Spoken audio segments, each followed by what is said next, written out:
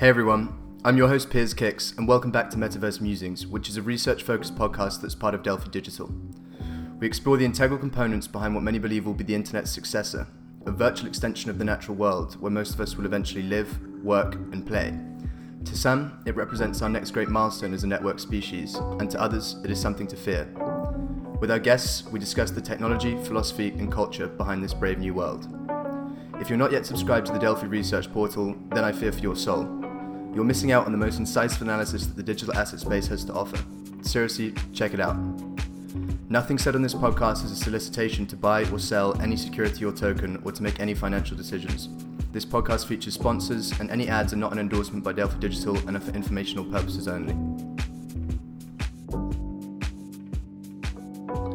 Hey guys, and welcome to another episode of Metaverse Musings. I am delighted to introduce you all today to Mark Donovan, who is the founder and CEO of Epix.gg. Mark, thank you for joining us. Thanks, Piers. Thanks for having me. Could you kick us off by explaining at a high level what exactly Epix is? Yeah, sure. So Epix is a next generation collectibles platform. So we're focused on really pushing the envelope forward in the collectibles marketplace, and also, making collectibles for the collector of tomorrow, the people who are coming up and are fans of, new IPs and video games and esports and different content than maybe previous generations have been. Awesome. And you founded a number of companies before. Can you give us a quick summary of your sort of personal background leading up to this? Sure, yeah. So I got started on my entrepreneurial journey pretty early when I was in university in Montreal. Started playing a bunch of Counter-Strike with some friends of mine and organizing some leagues and ladders and tournaments. We ended up turning that into some software to make the process easier. Started a company around that and ended up selling it to a group in California in 2009. And then they asked me to move down to Los Angeles and help them acquire and spin a business out of Viacom called Xfire. So Xfire was if you're an OG PC gamer, you might remember Xfire. It was the largest chat and community platform for gamers for many years on PC. And so I took over product and monetization there, and then ended up taking over later as president and CEO as well. Did that for a while, and that's actually how I ended up meeting my current business partner, Gavin. We acquired his business, Joust, got to know each other, and after about a year working together there, we decided to jump out and do our own thing. We brought on a third co-founder named Jared, who started a site called LolKing for League of Legends players who would know it. It was the largest community site for League of Legends players for many years. And so the three of us built a studio where we were essentially building some products in partnership with, large companies who wanted to build products in the esports and game space. And also, we were building some of our own products and incubating them as well.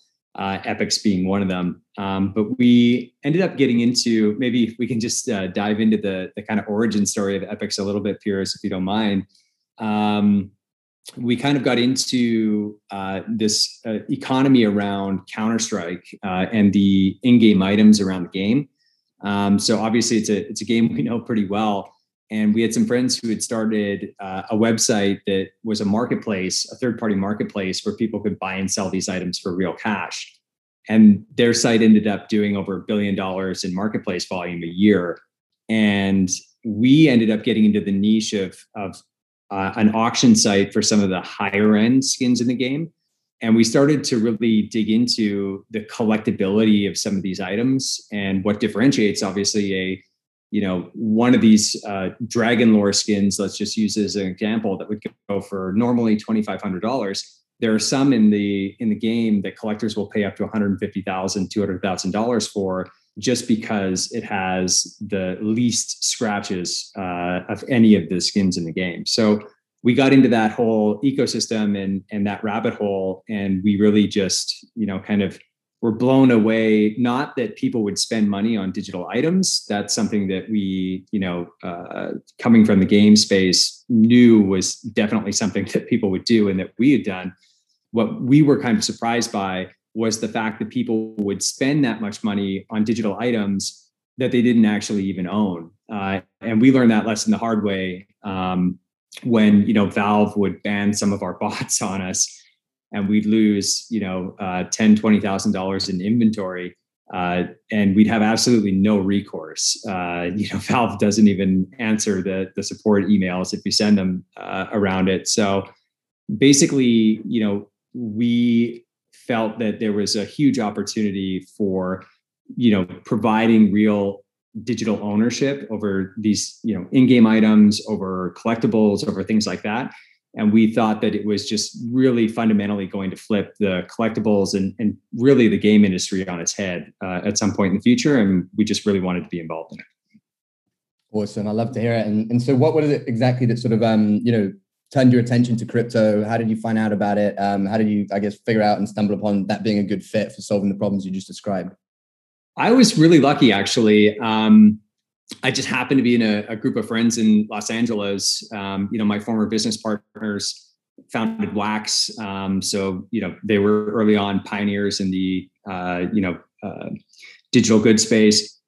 One of my former business partners founded the first company that did World of Warcraft gold farming, and then was subsequently really early on in the Bitcoin space.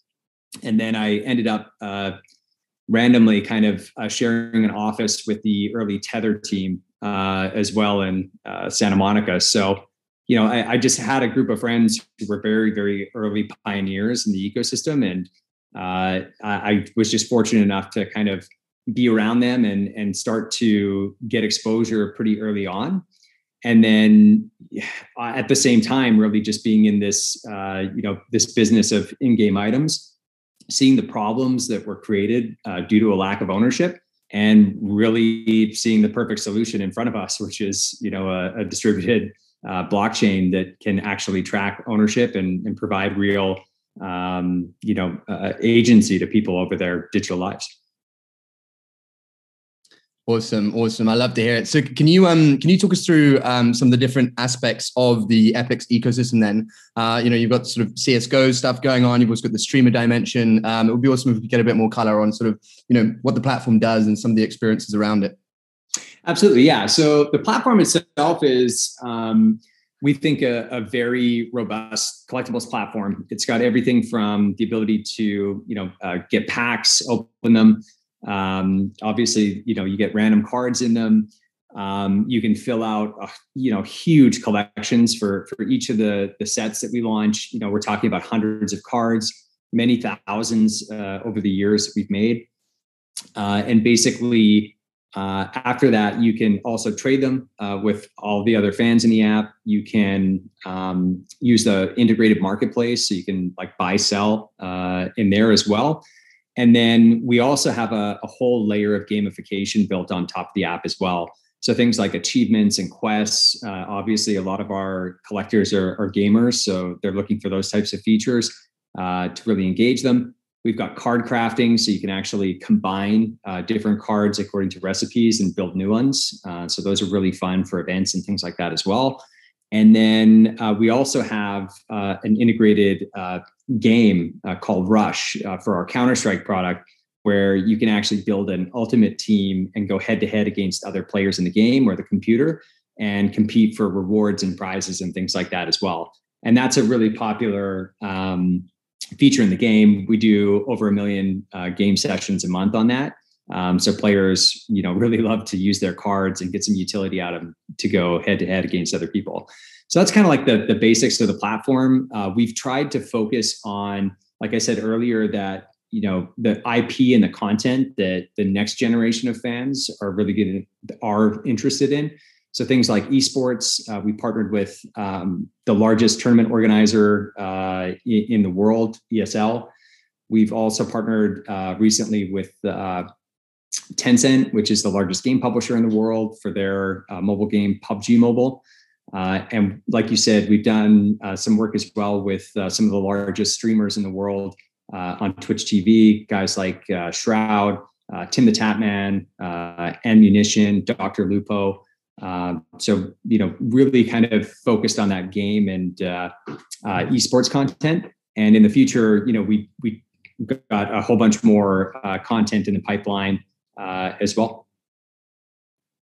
Awesome. No, I love to hear it. I think it's super cool, all the, different angles of attack you guys have in terms of driving utility to these assets, and, the mobile game and whatnot runs super smooth. It's super cool to see. I guess I'm also interested if we could touch upon Collective, which you guys have been focused on lately, which is, feels very representative of a lot of the activity that's sort of in the crypto space lately. It would be really cool to, get a bit of color there.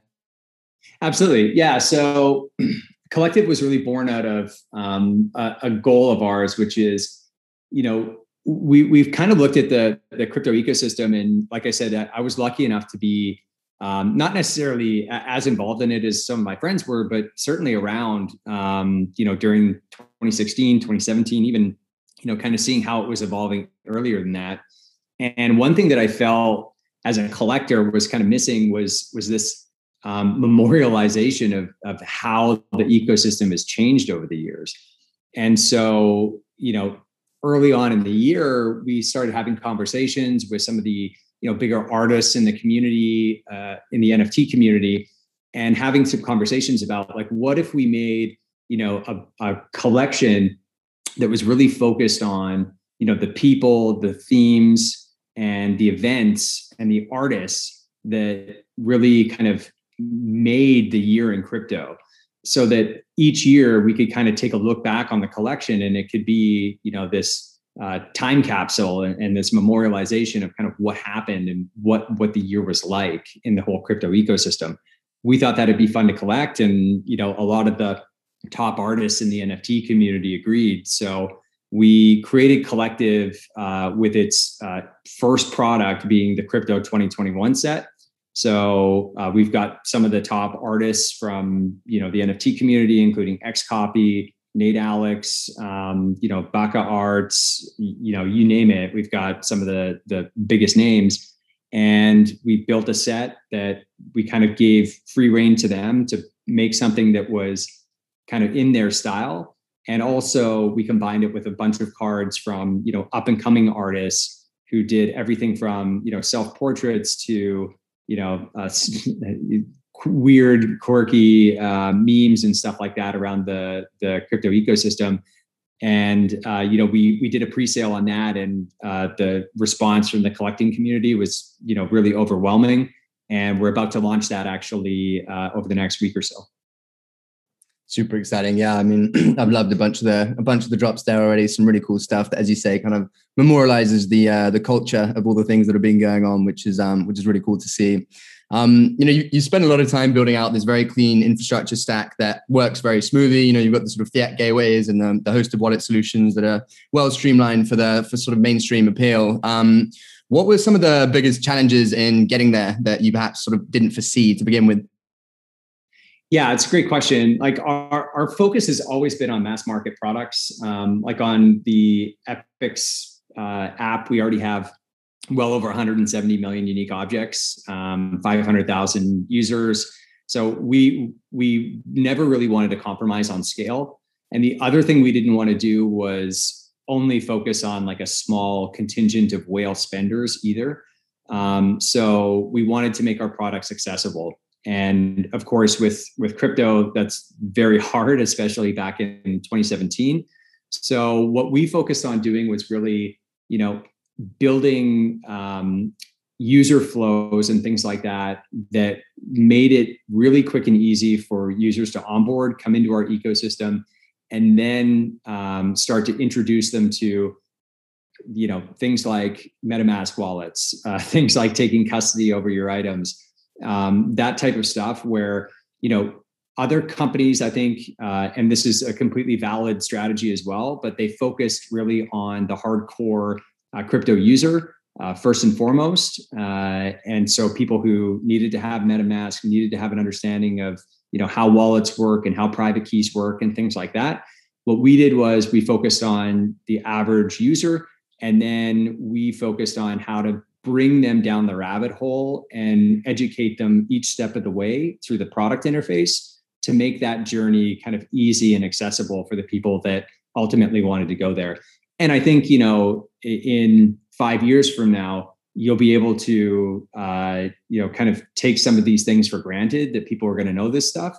But, certainly 3-4 years ago and today, I think if you want to appeal to a broad, casual user base, or not even casual, but just mass market user base, you really need to think about these things and take that into account in the product. And that takes a long time and a lot of iteration.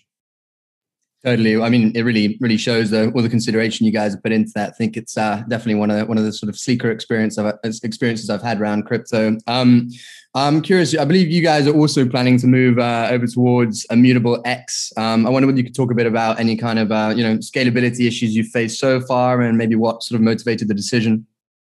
Yeah, absolutely. Obviously, Ethereum is the chain that we believe is going to provide the long-term best experience for people. We think it's the credible neutrality of the Ethereum ecosystem, the fact that the development team has not been willing to sacrifice true decentralization for short-term performance gains. We think that these things are very important, and that has led to obviously trade-offs in speed and in cost and things like that. So things that we hit the roadblock on very early, as I said, we wanted a mass market product. So that becomes challenging when you're dealing with gas fees that can easily, when activity spiking, go over $100 for a transaction for an NFT. Obviously we had to take a step back and say, okay, what needs to be on chain? Number one, what can we build as bridges to the Ethereum ecosystem? So when we started off, we actually built a centralized system that had a bridge where you could take any of your items and you could move it on to the Ethereum layer 1. So what that ended up doing was it allowed us to hit a lot of scale, and it also gave security for a lot of our rarest items. So things like digitally signed cards. We do cards that are signed by players. Every single card is a unique signature that we authenticate using, like a signature app. So basically things like that, we would tokenize those on a chain because they're worth hundreds, thousands of dollars. So it makes sense to spend that type of cash to put them on chain. And it also gave our collectors the ability to take anything that was, very special to them, move it on chain, and also access things like OpenSea and other third-party marketplaces where they could actually take their items and either sell them or also display them in third-party metaverse environments as well. Now, when we started looking at layer 2 solutions, that's when I got very excited and started going down the rabbit hole after reading, some of Vitalik's blog posts. And, this concept of roll-ups was just, super interesting for the fact that, you get a lot of the benefits of scalability, but you also get the benefits of Ethereum's security guarantee, and also obviously, access into the whole Ethereum ecosystem, which is just massive and has the strongest developer community of any blockchain out there, bar none. So, when we started going down that rabbit hole, we looked at things like obviously optimistic rollups, great for applications for fungible tokens, but for non-fungible tokens, it's really hard because it takes up to a week to actually do and process a withdrawal. So if somebody wanted to move their item from an optimistic rollup back onto the main chain, they'd have to wait 7 days to do that. And obviously that's not the best user experience. But we started to look into ZK rollups, and that really provided a lot more, number one, speed for withdrawals and things like that. And also, just a really elegant security solution for doing these rollups and authenticating transactions on the layer 2. Now, obviously building a layer 2 yourself is hard, and you need to have a lot of liquidity and a lot of reasons for people to bring their assets into your layer 2. And so we started looking for a solution that was going to focus on that. And Immutable was a company that we've been following for a long time with their game Gods Unchained. We've always admired, what Robbie and his team have built as far as the aesthetics and the user experience that they focus on, which obviously align really well with our ethos and values as well. And so when we heard that they were doing a layer 2 with Starkware, obviously, Starkware, just a titan in the tech ecosystem in the Ethereum world, we, kind of jumped at the opportunity. I reached out to Robbie and started talking, and, we really agreed on a lot of the major points of why layer 2 is needed, how it should be built.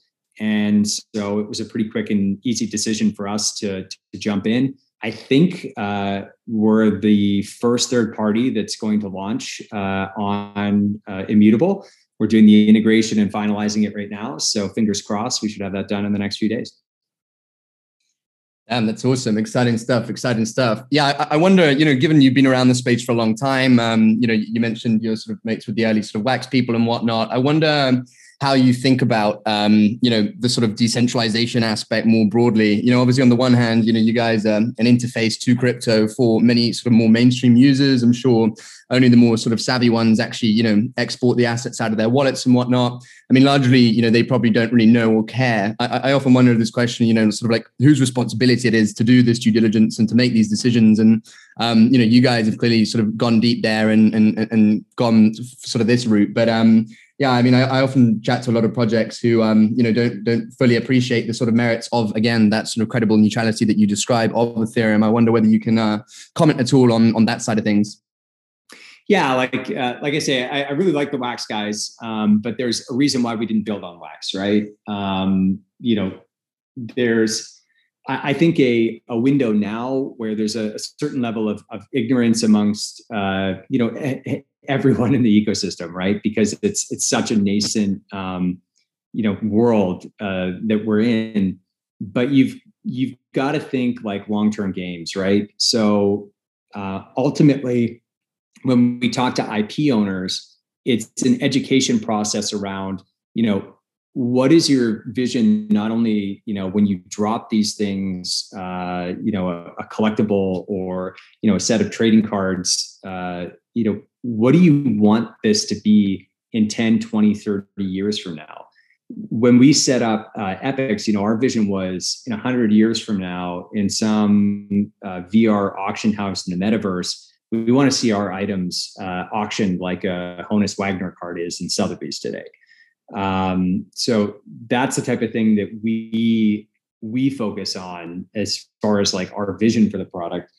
A lot of people now are kind of jumping into projects and really focus more on just like the near term.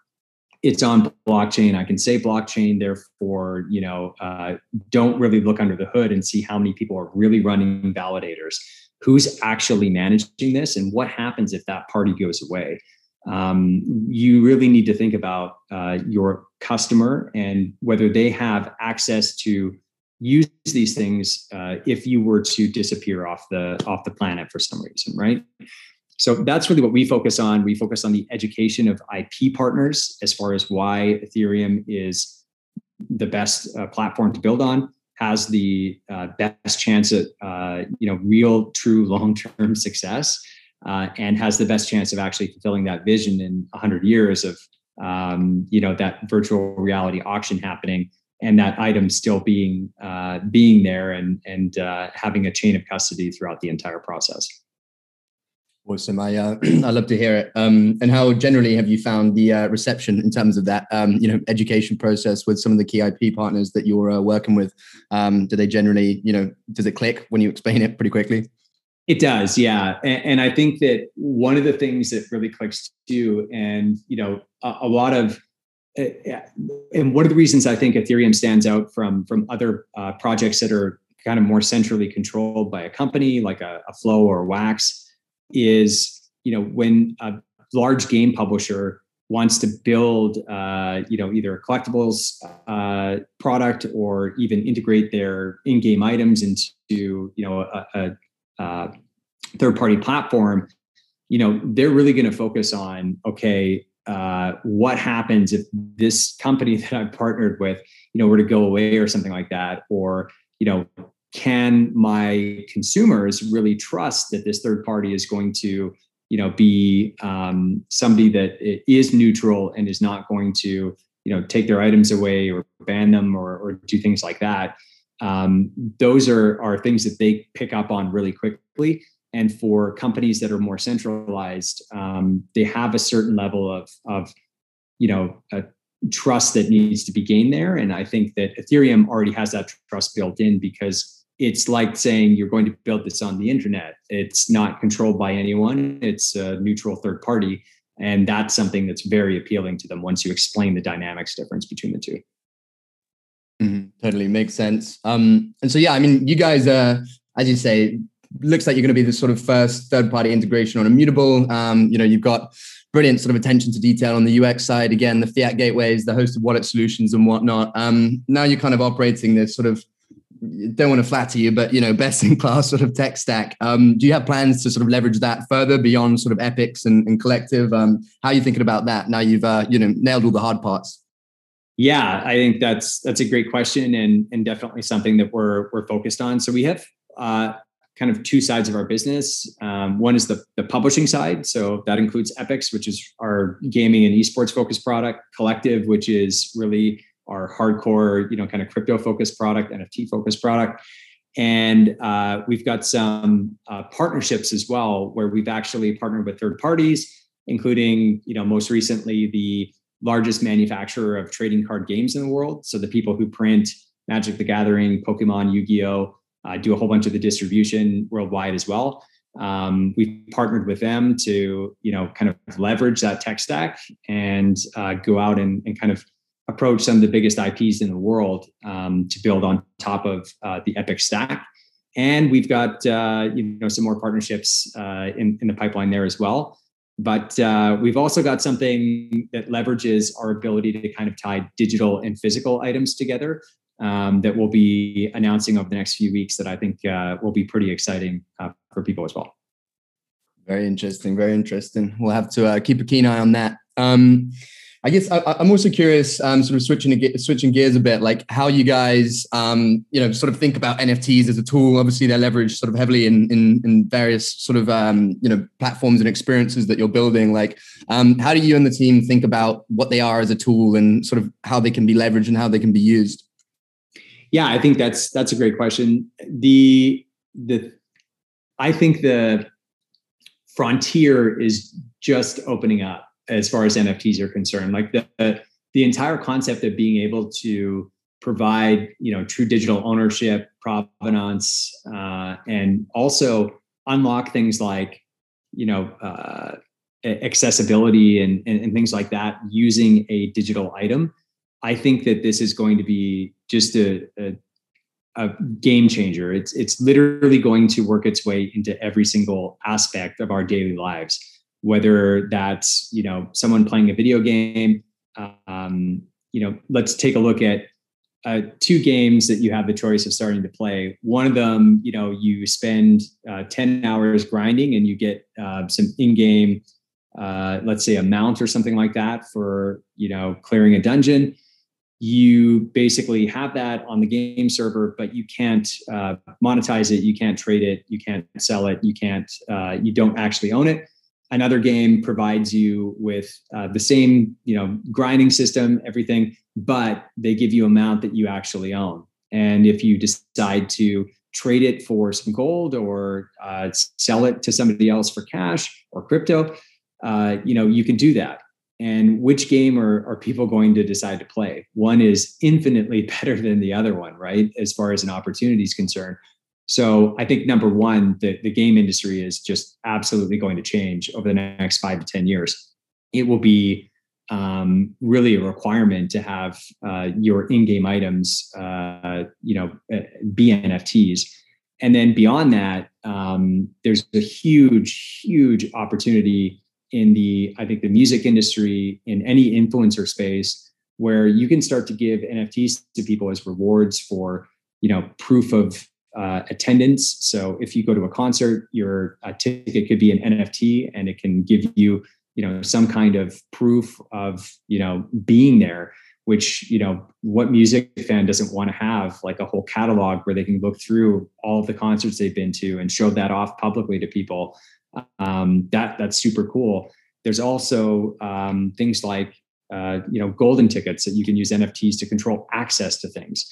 So one of the things we did with Collective was we actually gave people who bought in the pre-sale a founder's card. So if you bought anything during the pre-sale, you got a silver founder's card.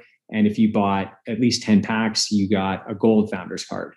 So that's basically going to be used in all of our future drops, and hopefully in partnership with other, sites and collectibles platforms, or, Metaverse games and things like that.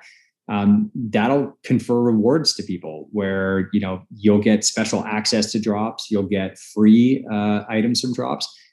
That's a huge opportunity. There's just so much you can do with the concept of an NFT that I think it's literally going to revolutionize almost everything in the economy, from game items to the way that you title your house or your car, to you name it. We probably haven't even thought of half the applications for what you can do with it now.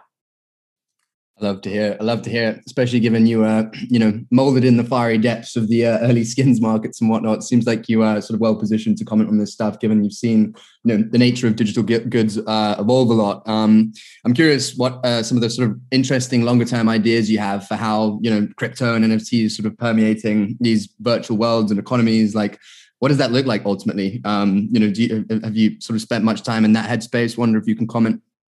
Yeah, I think one of the more interesting things that we've started to think about, and I had a friend way back in 2016 that's been working on this at a company called Vatum Labs. They basically have, they came up with this concept originally of like programmable NFTs.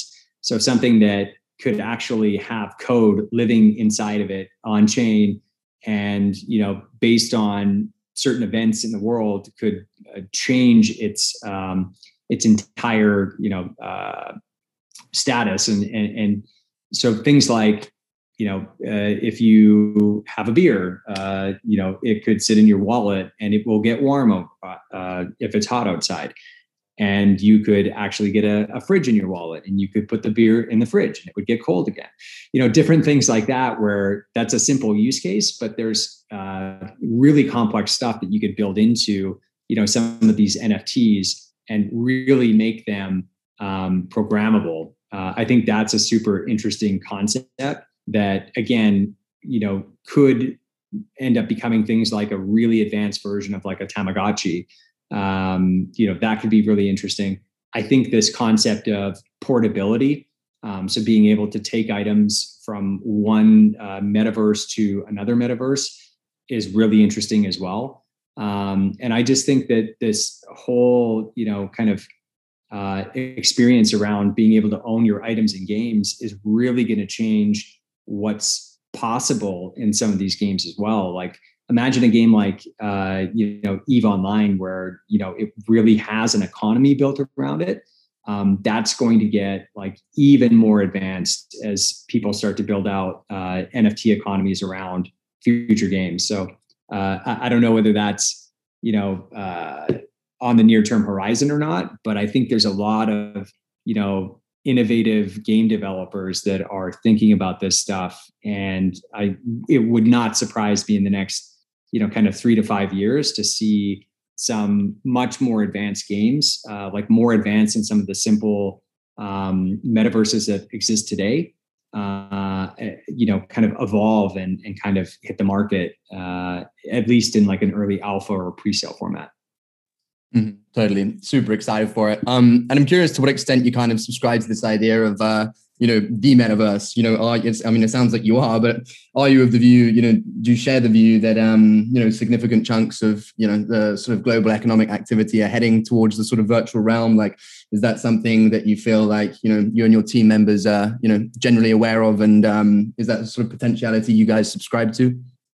Absolutely. I think, we've seen, like, having been in the games industry since the early 2000s, having played games all through my life as a kid, you see the fidelity becoming higher and higher over time.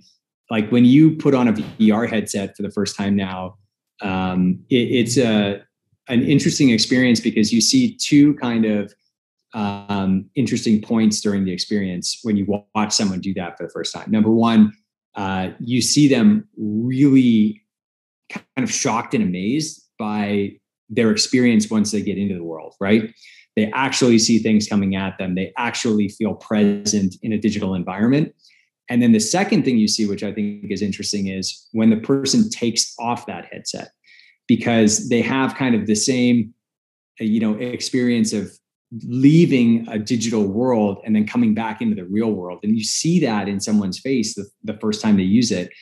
Now, these are technologies that are growing at an exponential rate as far as, the processing power and with the capabilities that the hardware can give you. It's only a matter of time before the fidelity is to a point where people are going to really enjoy spending time in digital environments. And on top of that, there's a whole bunch of societal factors, I think, too, that will push more and more people into, having the free time to spend in these types of environments as well. Just with the rise of AI and, how that's going to affect the labor market and things like that. I think that everything is going to converge and really push this towards an environment where we as human beings, for better or worse, spend a lot of our time in, as Bitcraft puts it, synthetic realities that are, kind of built on top of the technology that's really being laid down today. Totally. It's an exciting world to be heading towards. It sounds like you've thought a lot about this stuff. I wonder whether there's sort of something you feel might be sort of unique that you believe about the metaverse that many are either sort of unaware of or would probably disagree with.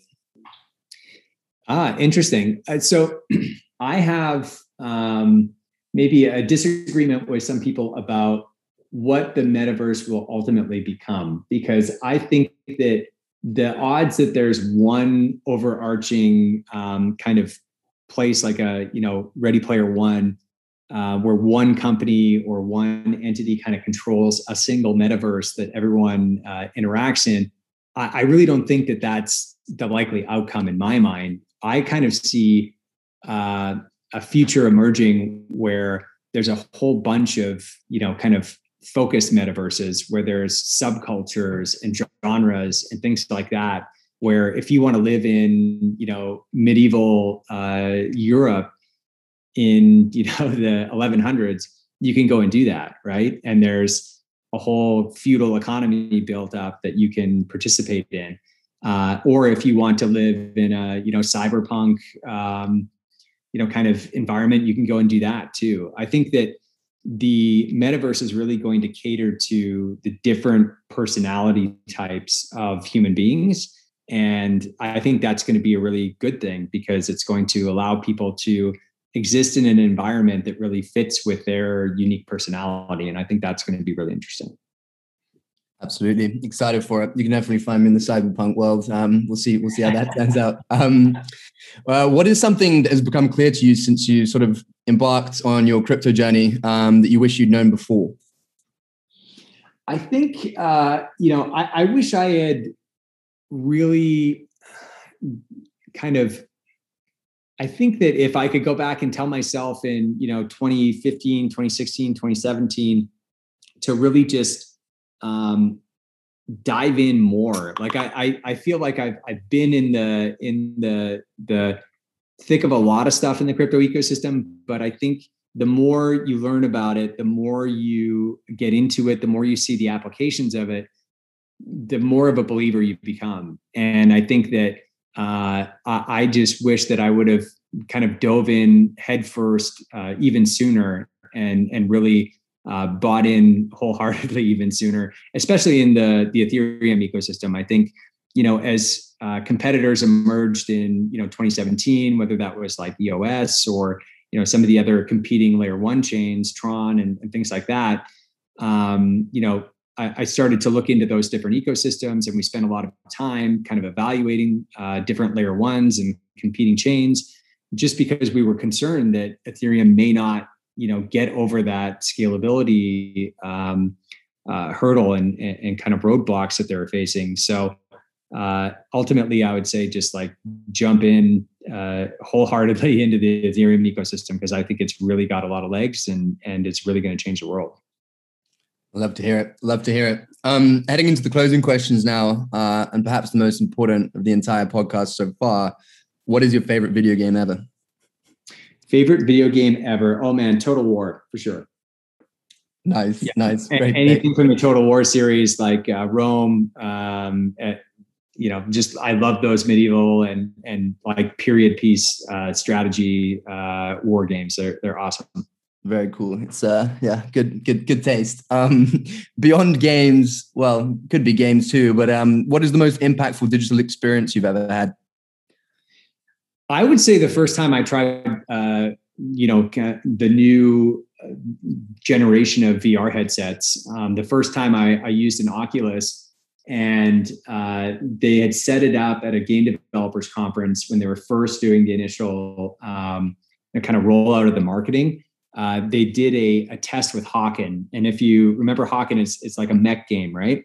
And it's kind of the perfect demo of that kind of VR, because it's, you get into your mech, and as soon as you put the VR glasses on, you can see the inside of the, kind of the mech. You can see the controls, you can see everything. And then as you move, it's kind of relatively slow, right? It's not fast moving. So you actually get the experience that you're moving slowly throughout the environment. And to me, that was just like the first time I really ever felt transported to a new location immediately as soon as I put the headset on. And I was actually part of a video game, which was to me absolutely mind-blowing. And I think that, changed the trajectory of my feelings about the future of VR and just the potential of digital worlds in general. Very cool. Yeah, I love it. Do you continue to use VR to this day? I feel like a lot of us keep talking about it. I want to organize more stuff in VR. I'm working on it. Yeah, actually, we have, so our team's all remote, but we had an office in the UK where we had a Vive set up that we'd use, a fair amount there. But my wife and I kind of travel and live remote, so it's hard to lug around a whole VR setup. But definitely looking at, as all the new kind of sets come out, we try and get them for the office so that we can try them out and stay at the kind of forefront of it. I must say, even the Quest 2, which is incredibly cheap and ultra portable and obviously doesn't need any cumbersome hardware, is like, it's getting pretty scarily good already. They're doing like software updates that massively boost. They just unlocked 120 hertz on it. You've now got finger track and stuff. May well be suited to your, more mobile setup. And I'm sure the Quest 3 won't be too far away either. So perhaps look into that. Finally, out of all the books you've read, which one has resonated with you the most? Out of all the books I've read, oh man, that's a big question. Let's see, out of all the books I've read, which one has resonated with me the most? Let's see here. My mind immediately goes to kind of a recent book that I read, the Almanac of Naval Ravikant. So basically, it's a collection of his sayings and different Navalisms, and that's kind of I'd say the most recent book that I read that I really enjoyed. And there's also Stillness is the Key. That's a great book as well. Another recent one that I've read. I can't think of one book that I could really kind of pin down as like the most impactful for me, because I love to read and I love to kind of learn new stuff from other people who have been there and done things. So it's hard to kind of pin it down. Mm-hmm. I'll have to check out Stillness is the Key. On Naval's Almanac one, Anil of Delphi actually prescribed that as obligatory reading for the whole team, which is good fun. So familiar with that one. It was great. Yeah, I wonder, for those sort of listening, where's the best place for them to kind of, follow along and keep up with all the cool stuff that you guys are doing? Yeah. Yeah, we're my Twitter handle is @MarkDono, MarkDono. Our Epic's Twitter handle is @EpicsGG, and our collective one is @Collective. So you and Collective with a KOLECTIV. So follow us there. So good crypto spelling there. I like it. I like it a lot. You gotta take whatever domains are left after the on Web2 anyway. Exactly. Well, Mark, it's been a pleasure. Really enjoyed chatting with you, and yeah, looking forward to following along and keeping an eye on the upcoming digi-physical stuff that you alluded to earlier. Excited to see what that holds. Awesome. Thanks a lot, Pierce. Appreciate it.